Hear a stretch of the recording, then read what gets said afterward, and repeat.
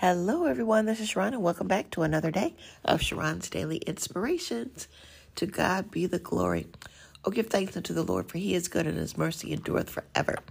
Hallelujah. God is wonderful, glorious, and his name is to be praised. Oh, how precious is the Lord in his sight. We need to give God the praise, the glory, and the honor all day long. I am blessed. I am victorious. I am happy. I am wealthy. I am wise. I am strength. I am great. I am beautiful. I am victorious. I am an overcomer. I am a game changer. I can do all things through Christ who strengthens me. I am light. I am love. I am happy. I am wealthy. I am protected. I am love. I am joy. I am peace. I am patient. I am kindness. I am goodness. I am meekness. I am self-control. I am having all of the gifts of the Holy Spirit dwelling within me on today. I am conquering everything that comes my way. I am living my best life.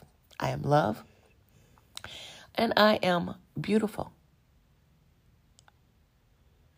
Hallelujah. To God be the glory. Let's have a phenomenal day together. And remember, you too can create your own I Am Affirmations that you can look in the mirror and say to yourself, God's blessings. Thank you for listening. Have a wonderful day. Talk to you later.